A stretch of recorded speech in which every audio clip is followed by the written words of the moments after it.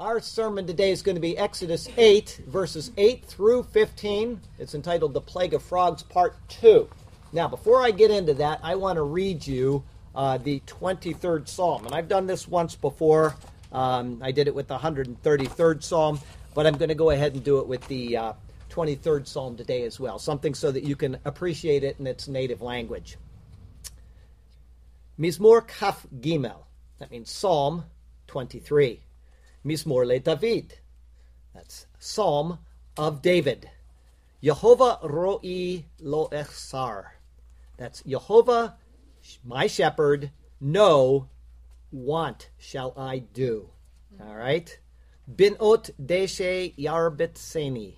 Pastures in green, he makes me to lie down. Alme menuhot yenachaleni. Beside waters the still, or waters of rest, he leads me. Nafshi yeshovev, my soul he restores. Yancheni ve'ma'agale tzedek le'ma'an shemo. He leads me in the path of righteousness, to the end that of his name. Gamki elech beget samalvet. Yes, though I walk in the valley of the shadow of death, lo irara ki ata imadi. No evil do I will fear, for you with me. Let me turn that page. Shiftecha umish antecha hema yanachamuni. Your rod and your staff, they comfort me. Ta'aroch lefanai shulchan neged tzoradai. Prepare before my face a table in the presence of my enemies. Dishanta vashemen roshi kosi revaya. You anoint with oil my head, my cup runs over.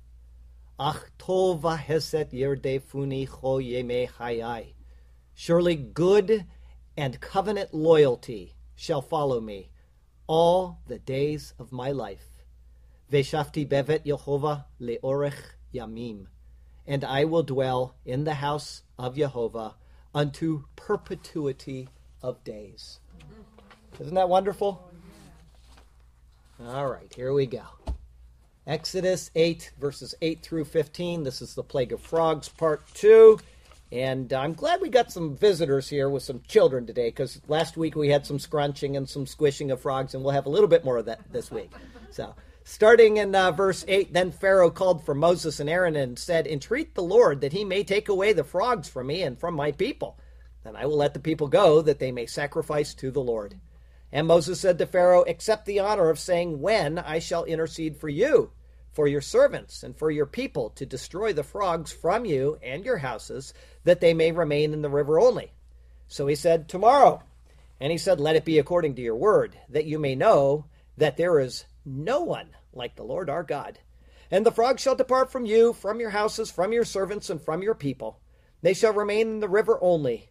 Then Moses and Aaron went out from Pharaoh, and Moses cried out to the Lord concerning the frogs which he had brought against Pharaoh.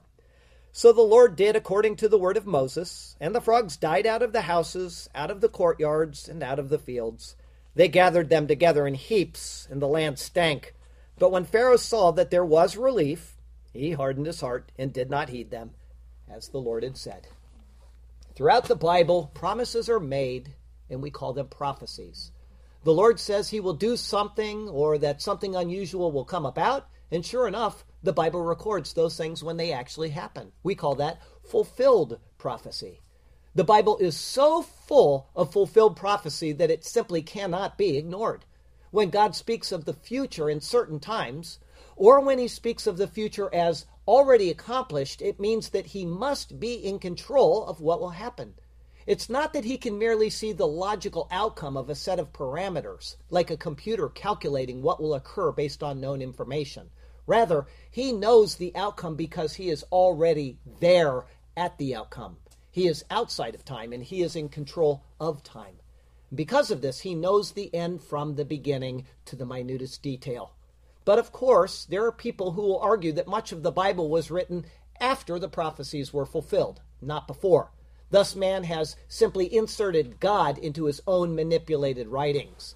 But for every such argument, God is always there to vindicate his word once again. The Dead Sea Scrolls took care of much of that speculation, at least concerning the coming of the Messiah. And sure enough, time has taken care of more. The writings of many of the Old Testament prophets have come true in our own lifetime, with the return of Israel to the land of Israel, and with the return of Jerusalem to Israel's control, exactly as the Bible said would occur. More prophecies are lining up before our eyes daily as well. The Bible says that Jerusalem will be divided east and west. And sure enough, when it happens, people will deny that the Bible says it or something. But it is an exciting age in which we live. Our text verse today comes from Ezekiel chapter 37. It's the 14th verse. It says, "Then you shall know that I, the Lord, have spoken and performed it, says the Lord." The Lord gives us prophecy so that when his words come true, we have a sure foundation for our faith in him. Who cannot look at the hundreds and hundreds of prophecies of Christ, which were fulfilled in him, and not be amazed? The odds against all of them being fulfilled in one person who happened to be born in one place, and all of those prophecies being fulfilled in Jesus, are so immense that there is not enough space in the universe to hold every one of them if each were just a single copper penny. And as more prophecies come true concerning Israel, the ending of the church age and what that entails, and the anticipated return of Christ for his church, we have all the more reason to be thankful for the age in which we live.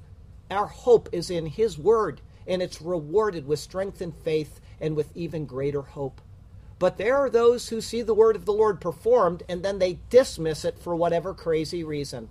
Their hearts are hard, and they harden a little bit more each time that they reject the obvious.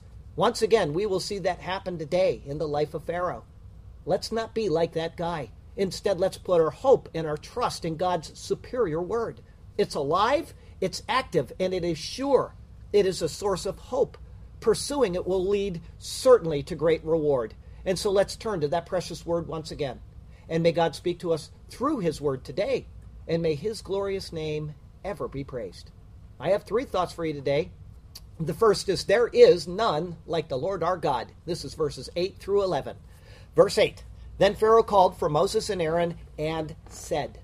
Here in verse 8 will be the very first sign of Pharaoh's conceding to the fact that the plague of Egypt is both beyond his power and the power of one of his very gods that they worshipped in Egypt. They certainly petitioned their frog god. We found out last week that the name is Heket. They petitioned this frog god to relieve the burden of the plague, but their prayers, their offerings, and their sacrifices went unheeded. The very thing that had been denied to Jehovah, which was the request for the people to go and sacrifice to him in the wilderness, had certainly been offered to Heket, but Jehovah proved stronger than this false god. The lack of offerings to him provoked his anger, while their offerings to her went unattended. And because of this, Pharaoh now calls for Moses and Aaron to appear before him.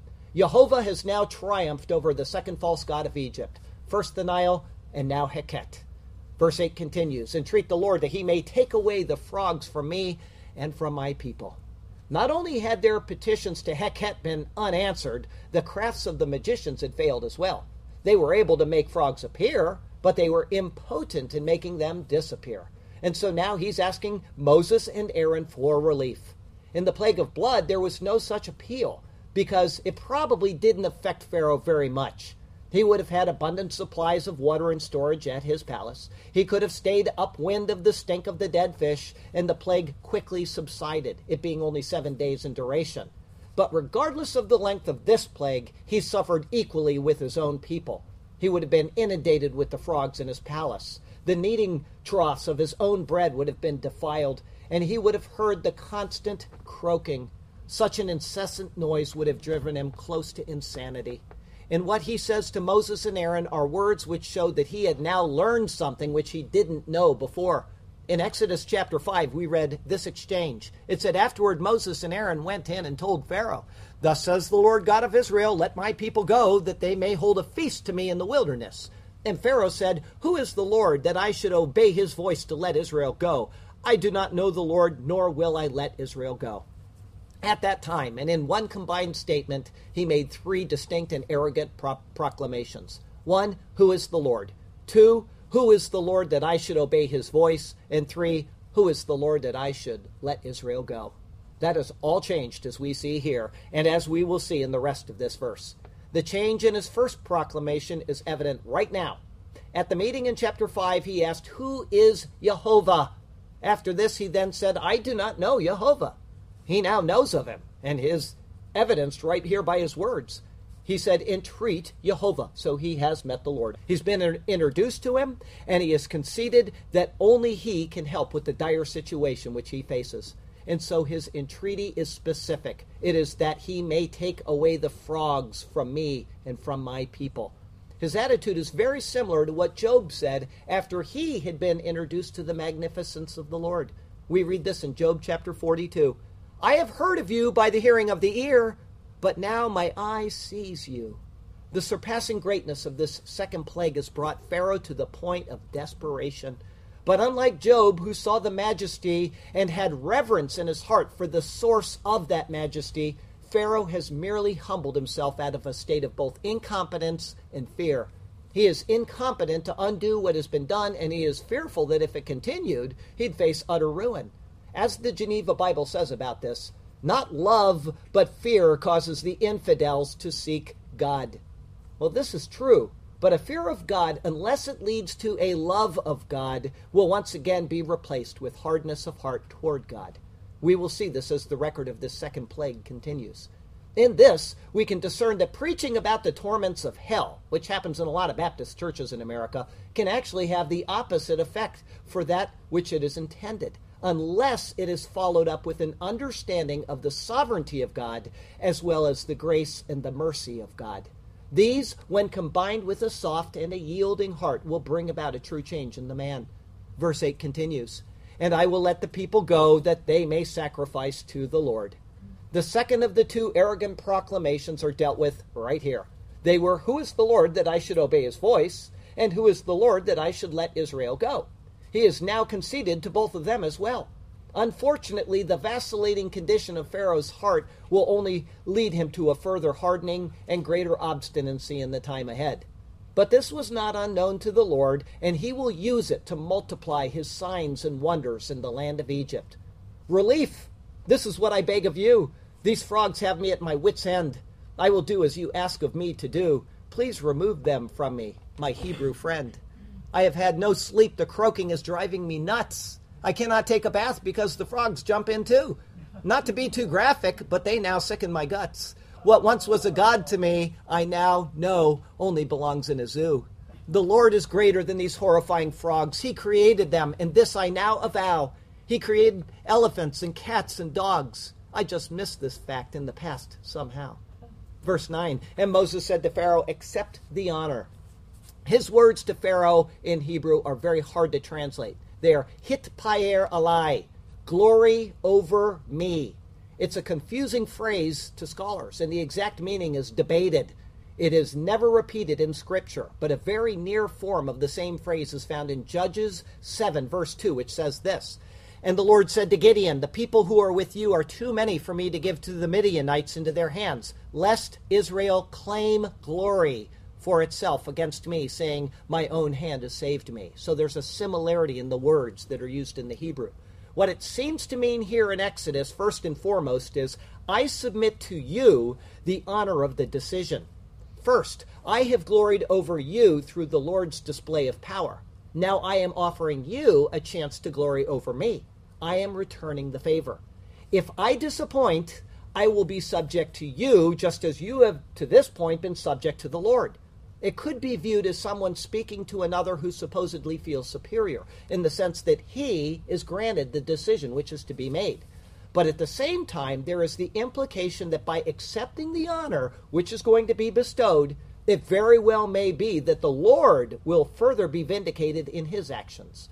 It is then a grant both of favor and yet a renewed challenge by the grantor of that favor.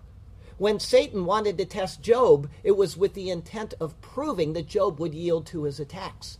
The Lord granted him the opportunity, and Satan failed. In a greater picture, Satan came to test Jesus with the intent of keeping for all eternity the earth that he possessed. The challenge was granted, and Satan failed. And Satan continues to attack mankind even to this day, sifting them as wheat. But those who are in Christ cannot be removed from his grasp. In the end, the Lord is always vindicated in his actions. Even when Satan is granted opportunity to determine an outcome in which he may prevail, he always ends as the loser. Verse 9 continues, of saying, when I shall intercede. The word for when here is le mate. It's literally for when. It is a direct offer to Pharaoh concerning his preference of timing. Now, this might seem like a matter of linguistic hair-splitting, but Pharaoh's answer in verse 10 will repeat the same preposition, le, or for. Moses' offer throws all of the honor of the decision to be made on Pharaoh and all of the burden of the action on the Lord. The intent is to make a marked impression upon Pharaoh that nothing is impossible with God. It is a grant to undermine the Lord's capabilities or a challenge to allow them to be exalted. This is very similar to what happened to King Hezekiah. He was the king of Israel. In 2 Kings chapter 20, Hezekiah was sick and he was facing death. But the Lord promised to heal him and grant him 15 more years of life. After that promise, we see the following exchange. And Hezekiah said to Isaiah, what is the sign that the Lord will heal me, and that I shall go up to the house of the Lord the third day? Then Isaiah said, this is the sign to you from the Lord, that the Lord will do the thing which he has spoken. Shall the shadow go forward 10 degrees or go backward 10 degrees? And Hezekiah answered, it's an easy thing for the shadow to go down 10 degrees. No, but let the shadow go backward 10 degrees. So Isaiah the prophet cried out to the Lord, and he brought the shadow 10 degrees backward, by which it had gone down on the sundial of Ahaz. We're seeing the same type of grant and challenge now being given to Moses, by Moses, to Pharaoh. Thus, the intent of this offer is that it is to be a sign to Pharaoh. If it is a sign, then he is to pay heed to the sign. Signs, when given by the Lord, are meant for this purpose. Verse 9 continues, for you, for your servants, and for your people, to destroy the frogs from your houses. This offer is all-inclusive. There will be complete relief from the plague, not only for Pharaoh, but for his servants and for his people. It is to be noted again that these categories are placed in contradistinction to the Lord and to the people of Israel. Pharaoh was considered to be a god to his people. He had servants and he had his people.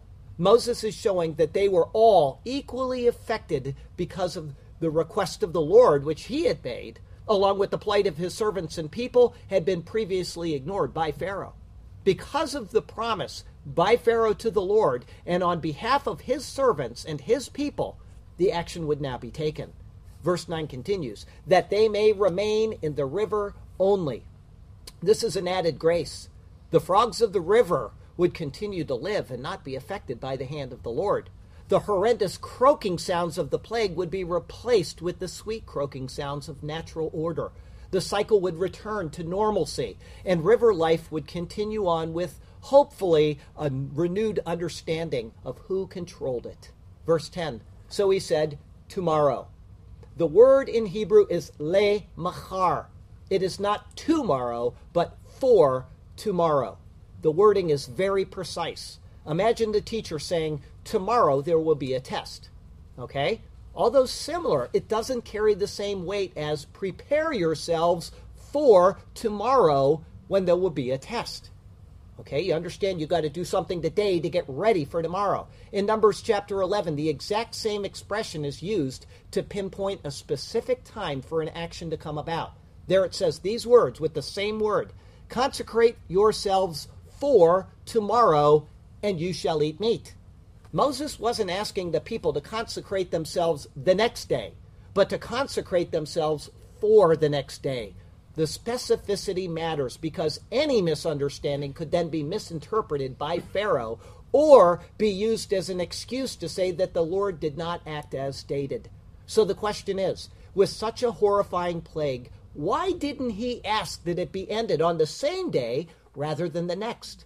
The specificity of the wording answers the question. That's why it's such a tragedy that these words aren't translated in the English from the Hebrew the way that they should be. If Pharaoh still thought that purely natural means were involved, right, he may have suspected that some had already started to die off. He's in his palace. Moses is coming in. Moses sees a bunch of dead frogs and says, we better get in there and tell him, you can now pick when the plague is going to end, right? If this is true and Moses knew it, then they might all die naturally before tomorrow. If so, then he would have an argument against Jehovah by claiming that the ending of the plague was actually natural and not divine. However, if it was divine, okay, he didn't want it carried on to the third day because it would be one more day of grief that he would have to endure. But we can still suppose, we can make the supposition that the frogs dying off is a natural occurrence anyway. That's likely. There wasn't sufficient food for them, and they were out of their natural habitat. The inevitable truth is that they would eventually die off. But the inescapable truth is that Moses granted Pharaoh the final decision for any day on which they were to die off. He could have said the third day, the fifth day, or the 20th day. Okay? It's an inescapable truth that we have to face. Therefore, even if natural, the miraculous is still tied up in the story. The foreknowledge of the Lord and his power over the entire situation is perfectly displayed here. Verse 10 goes on, and he said, let it be according to your word. In Hebrew, it says, kidbarecha lama'an, according to your word, or to that intent. He has been granted the right to choose, and the choice of his words will be realized as spoken. And there's a reason for that, as verse 10 continues, that you may know that there is none like the Lord our God. Moses speaks for the Hebrew people, the people of Israel. And this God, who is the God of this people, has a name, Jehovah. The purpose of fulfilling Pharaoh's words exactly as they have been spoken is to exalt that name above all others. This is exactingly repeated in Isaiah chapter 45. There he challenges the people to consider his words. When he speaks to them in advance of something happening, and then it happens, it is to prove that he alone is God and that there is none other. Here are his words, which are spoken to a people who had forgotten this lesson. He says, tell and bring forth your case. Yes, let them take counsel together. Who has declared this from the ancient time? Who has told it from that time? Have not I the Lord? And there is no other God besides me. A just God and a Savior. There is none besides me. The Lord is a jealous God, and what he does is to secure his place of honor among his creatures. Verse 11, and the frogs shall depart from you, from your houses, from your servants, and from your people. The words here are almost a repeat of the words of verse 9, but there's an unusual difference. Unlike verse 9, the houses are mentioned before the servants and the people. Verse 9 concerned the relief of the people and then how that relief would come about. This verse shows the order of that relief, giving priority to Pharaoh first, and then the logical order of having them departing from the houses, and then from the servants, and then from the people. It makes sense when one looks at how the frogs would be disposed of after they died. Pharaoh would be the first, completely freed from the plague as his servants cleaned up his area. Then, of course, they'd do their areas and they'd clean their houses. And then finally, the people would finish the work as the entire Nile region would be slowly cleansed of the carcasses. This is a very minute detail, but it is an exacting one. Verse 11 continues, they shall remain in the river only. Again, the grace of the frogs remaining in the river is mentioned. But there are a few things that this repetition could be hinting at. First, it was to show them that the Lord could again multiply the frogs if he so desired. You hear that croaking out there? I can do this again if you don't pay attention. Secondly, the friendly sound of their croaks from the Nile would be a call to remembrance of the plague that had transpired. Don't forget what you went through. Don't forget. And thirdly, that same croaking was a reminder that the Lord, not the frogs, was the true deity to be worshipped. I did this thing. Worship me. I am your creator. Tomorrow it will come about. Just you wait and you will see. The frogs will be gone, no doubt. As you have spoken, it shall surely be. They will be gone from your house. They will no longer afflict your servants too. They will be as scarce as the field mouse. Only in the river will they come into your view. The plague will end on the morrow, as surely as the word has been spoken. Soon from these frogs you will have no more sorrow. What has been said shall be to you a divine token. Our second thought.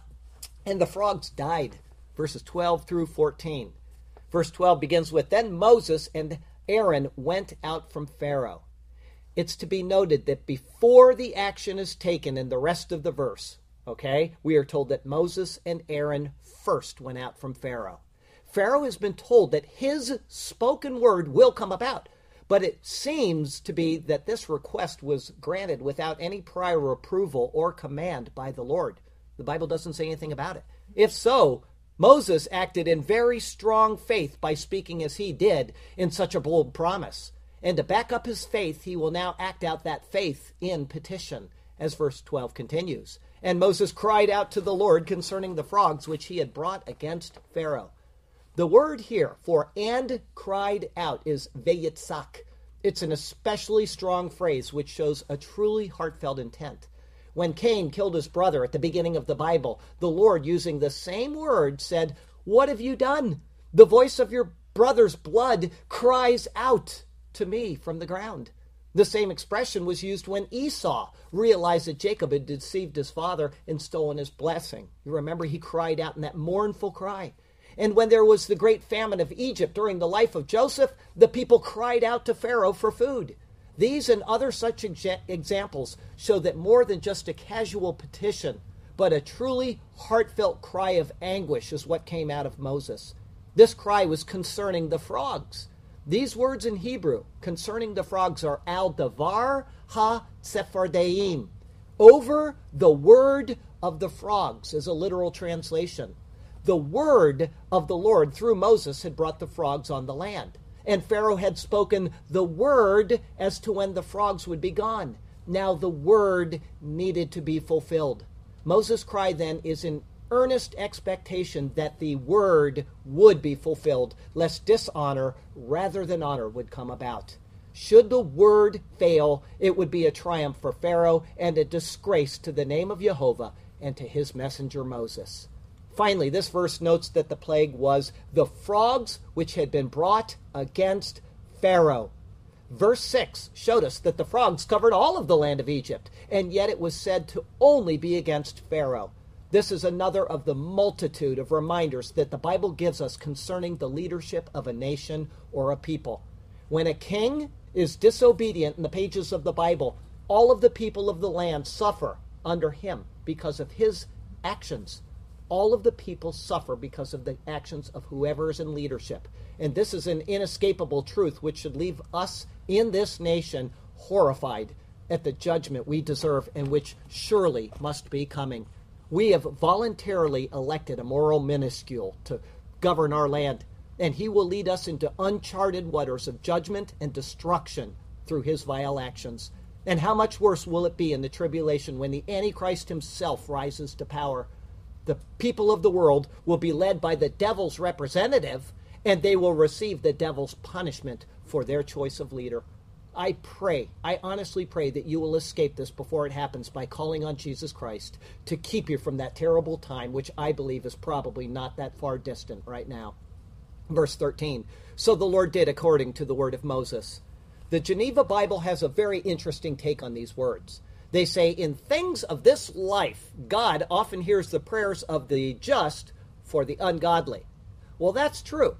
And God does hear the prayer of a righteous man on the behalf of an unrighteous. But more appropriate to this verse is that the Lord heard Moses and defended both the integrity of his own name and that of Moses before Pharaoh. This was less a petition of mercy on Pharaoh than it was for the glory of the Lord to be revealed and the honor of the Lord to be maintained. In both, the Lord met those tenets at the spoken word of Moses. Thus, his surpassing greatness is seen in the ending of this horrifying plague upon Pharaoh and upon Pharaoh's land. Verse 13 goes on, and the frogs died out of the houses, out of the courtyards, and out of the fields. The death of the frogs, it furnished a clear and sure proof that these were real frogs. Okay? Somebody could say, well, they were just demons or apparitions appearing as frogs to afflict the people. And people will try to make those arguments. But the death of the frogs shows that's not the case. It thus implicitly showed the Egyptians with all certainty that the Lord controlled nature. Okay? It secondly proved that the supposed divine nature of the frog was not divine at all. Rather, it was subject to the word and the direction of the Lord. The frog may or may not have continued to be revered in Egypt or elsewhere, but its effectiveness as a deity was once and forever proven to be a false hope. Thus, other than two references to this plague of frogs, which are found in the Psalms, speaking of this plague here, they will never be mentioned again anywhere in Scripture. The Lord has proven the frog a false god, and his judgment upon it is recorded for all succeeding generations to heed and to believe. Verse 14, they gathered them together in heaps. The Hebrew here, it's great. It's in the superlative form. It says, Veyitzberu otam chomarim chomarim, and piled them heaps, heaps. This was no run-of-the-mill infestation of frogs, but it was a truly immense quantity that is strikingly revealed in these Hebrew words. Considering the words here and the fact that surely many, many frogs had already perished through either being squished or scrunched or having been eaten by predators or maybe even by adventurous Egyptians, those left behind on the last day were certainly more numerous than words could adequately describe without exceptional verbiage being employed. The plague of frogs was a shockingly devastating plague upon both people and land. Verse 14 continues, and the land stank. Ellicott notes, very cute what he says, God, who knew the heart of Pharaoh and its insincerity, or at any rate its changefulness, took the plague of frogs away in a manner which made its removal almost as bad as its continuance. In other words, it was a nice ending touch for Pharaoh to consider. His heart was hard, and it was not directed to the things of God. The loathsome stench of death would remain in his nose and in his memory even after the frogs were wholly cleared away.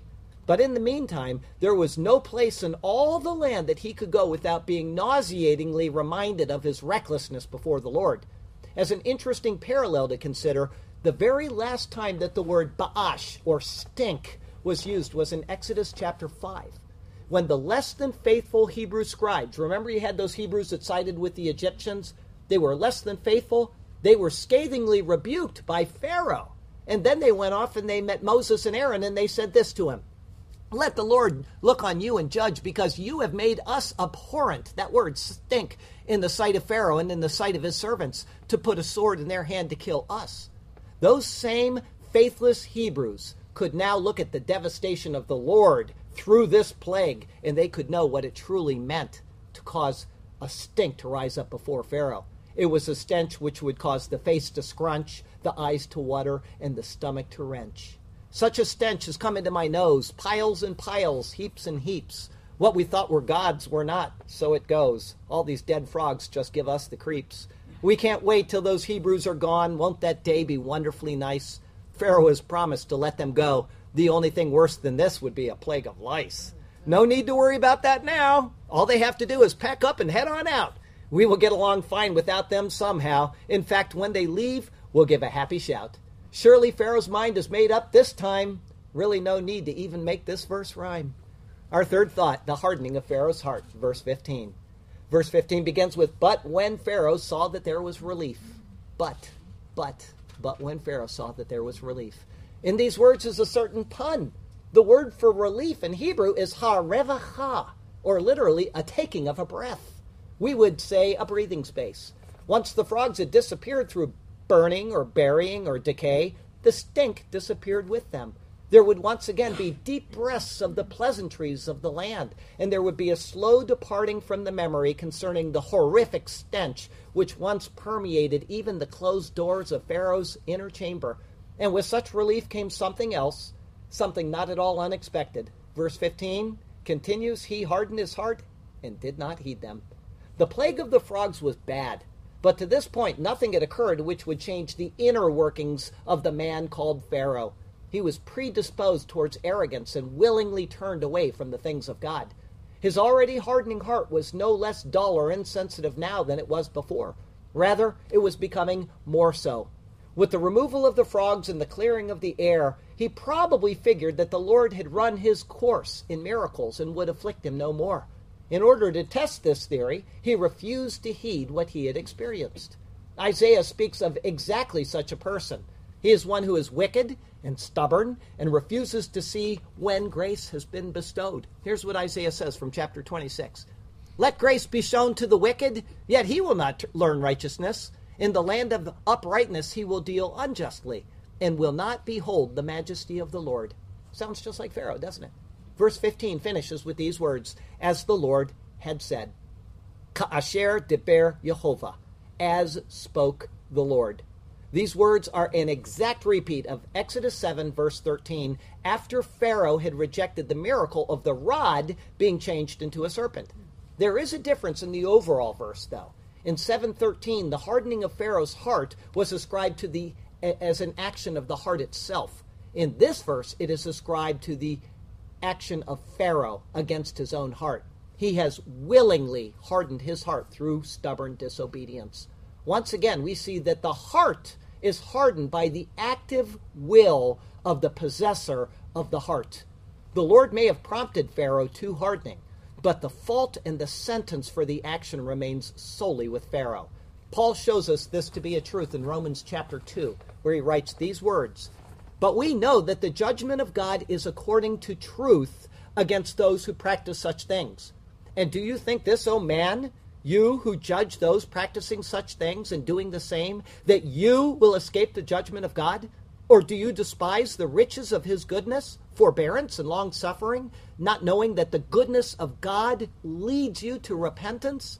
But in accordance with your hardness and your impenitent heart, you are treasuring up for yourself wrath in the day of wrath and revelation of the righteous God, the righteous judgment of God, who will render to each one according to his deeds." Once again, we're given these stories about Pharaoh and his heart, and the term heart is being given again and again and again to show us that it is a human condition, that only we can actively turn our hearts off to the things of God and receive Jesus Christ, or we alone are to blame when we're cast out of God's presence for all eternity.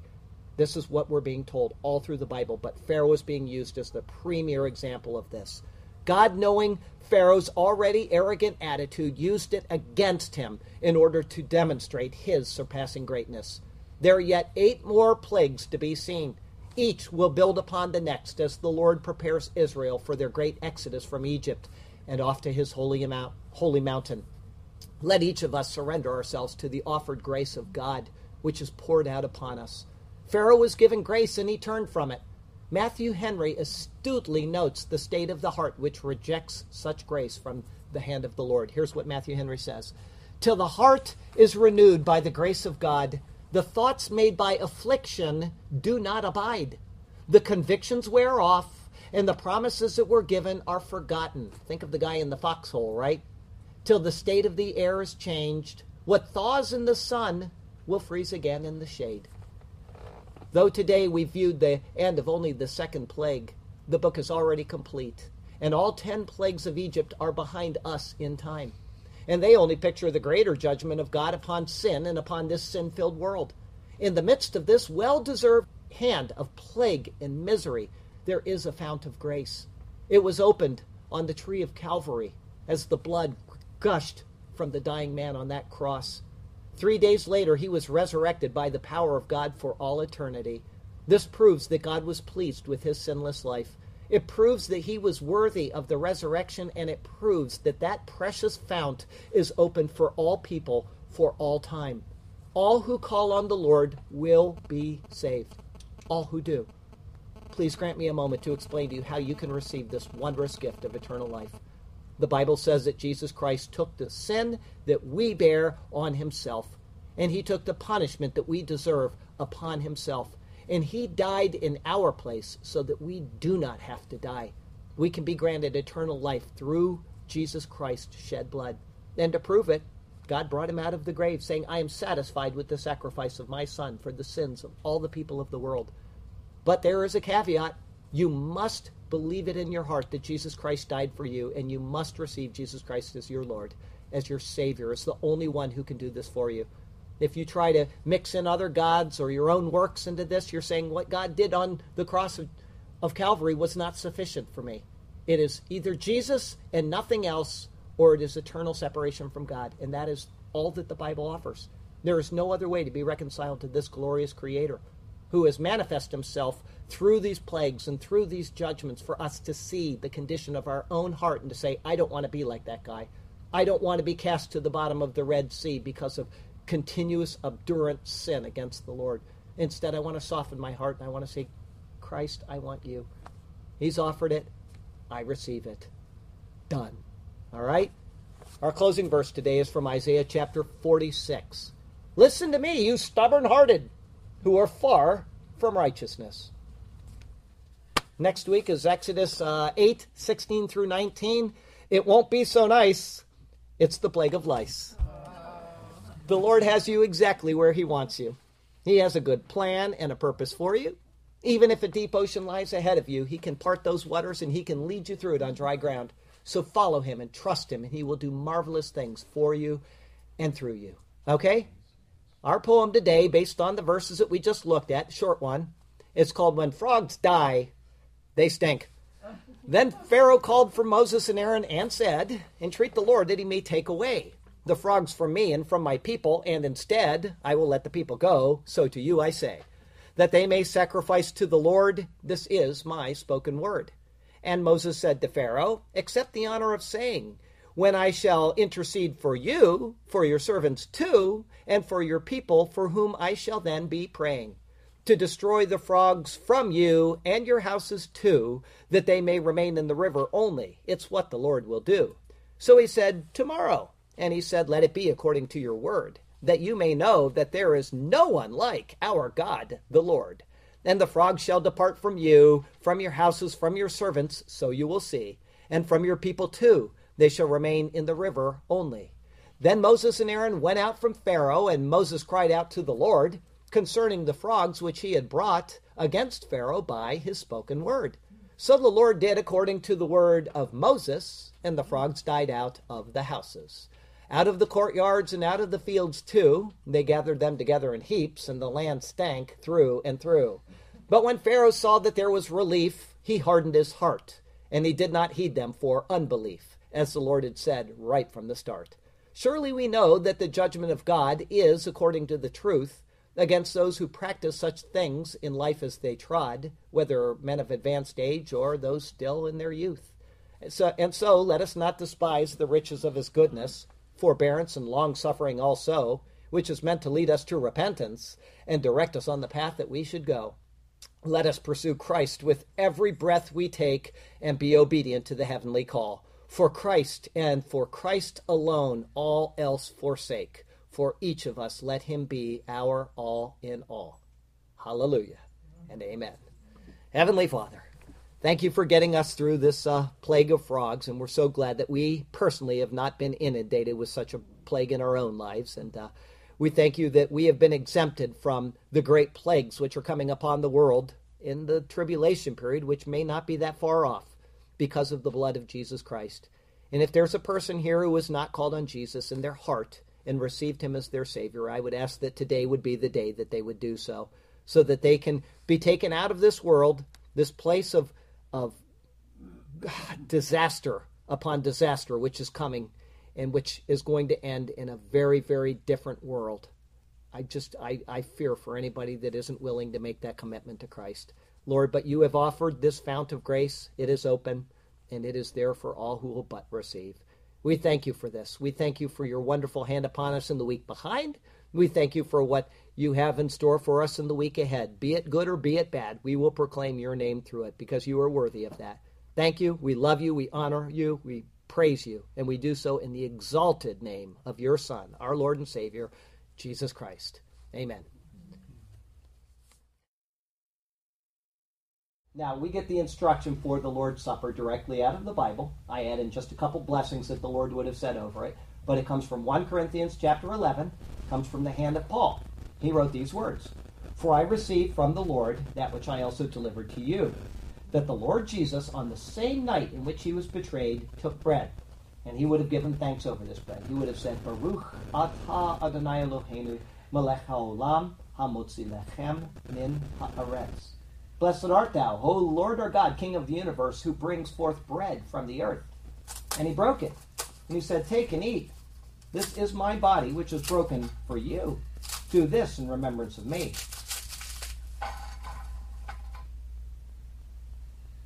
In the same manner, he took the cup after supper, and he would have blessed us as well. He would have said, Baruch atah Adonai Eloheinu melech haolam borei peri hagafen. Blessed art thou, O Lord our God, King of the universe, creator of the fruit of the vine. This cup is the new covenant in my blood. This do as often as you drink it in remembrance of me. For as often as you eat this bread and drink this cup, you proclaim the Lord's death until he comes. Therefore, whoever eats this bread or drinks this cup of the Lord in an unworthy manner will be guilty of the body and the blood of the Lord. But let a man examine himself, and so let him eat of the bread and drink of the cup. For he who eats and drinks in an unworthy manner eats and drinks judgment upon himself, not discerning the Lord's body.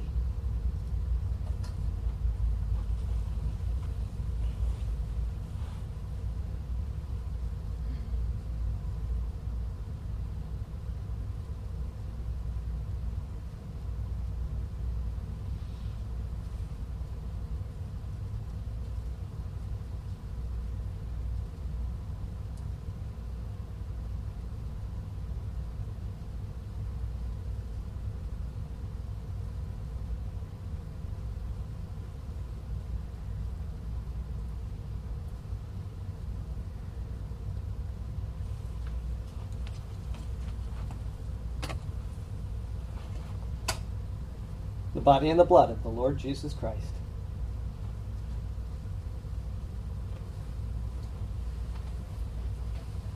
The body and the blood of the Lord Jesus Christ. The body and the blood of the Lord Jesus Christ.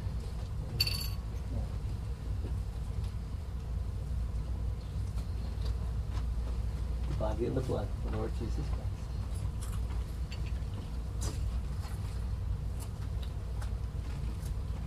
The body and the blood of the Lord Jesus Christ.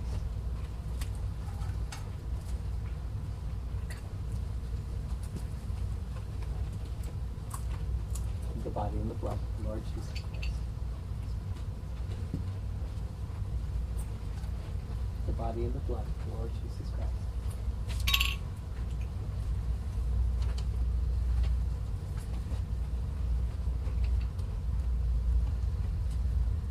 The body and the blood of the Lord Jesus Christ.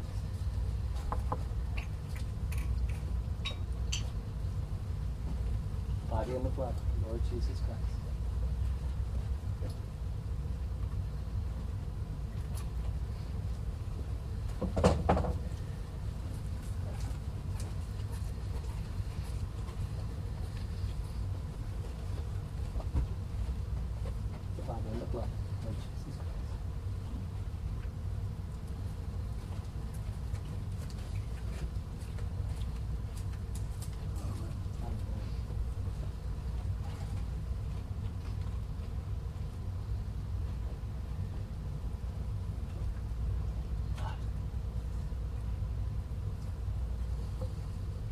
Glory be to the Father, and to the Son, and to the Holy Ghost, as it was in the beginning, is now, and ever shall be, world without end. Amen. Heavenly Father, thank you for those who have come here today. Thank you for this church that you've provided for us, and the walls that we're within, so that we can worship you in a sense of comfort. And I would pray that each person here would remember you in their hearts, each moment that they're awake, everything that they do, that their life become just an active and ongoing prayer to you, an offering to you, and a sacrifice to you. Lord, help us to act in that manner so that you'll be glorified through our lives. And when we fail you, we know that there is grace. We know that you have forgiven us already because of the wonderful gift of your Son. Oh, God, we love you. We thank you. We praise you. All glory to you because of who you are and what you've done for us. All praise in the name of Jesus Christ. Amen. Amen.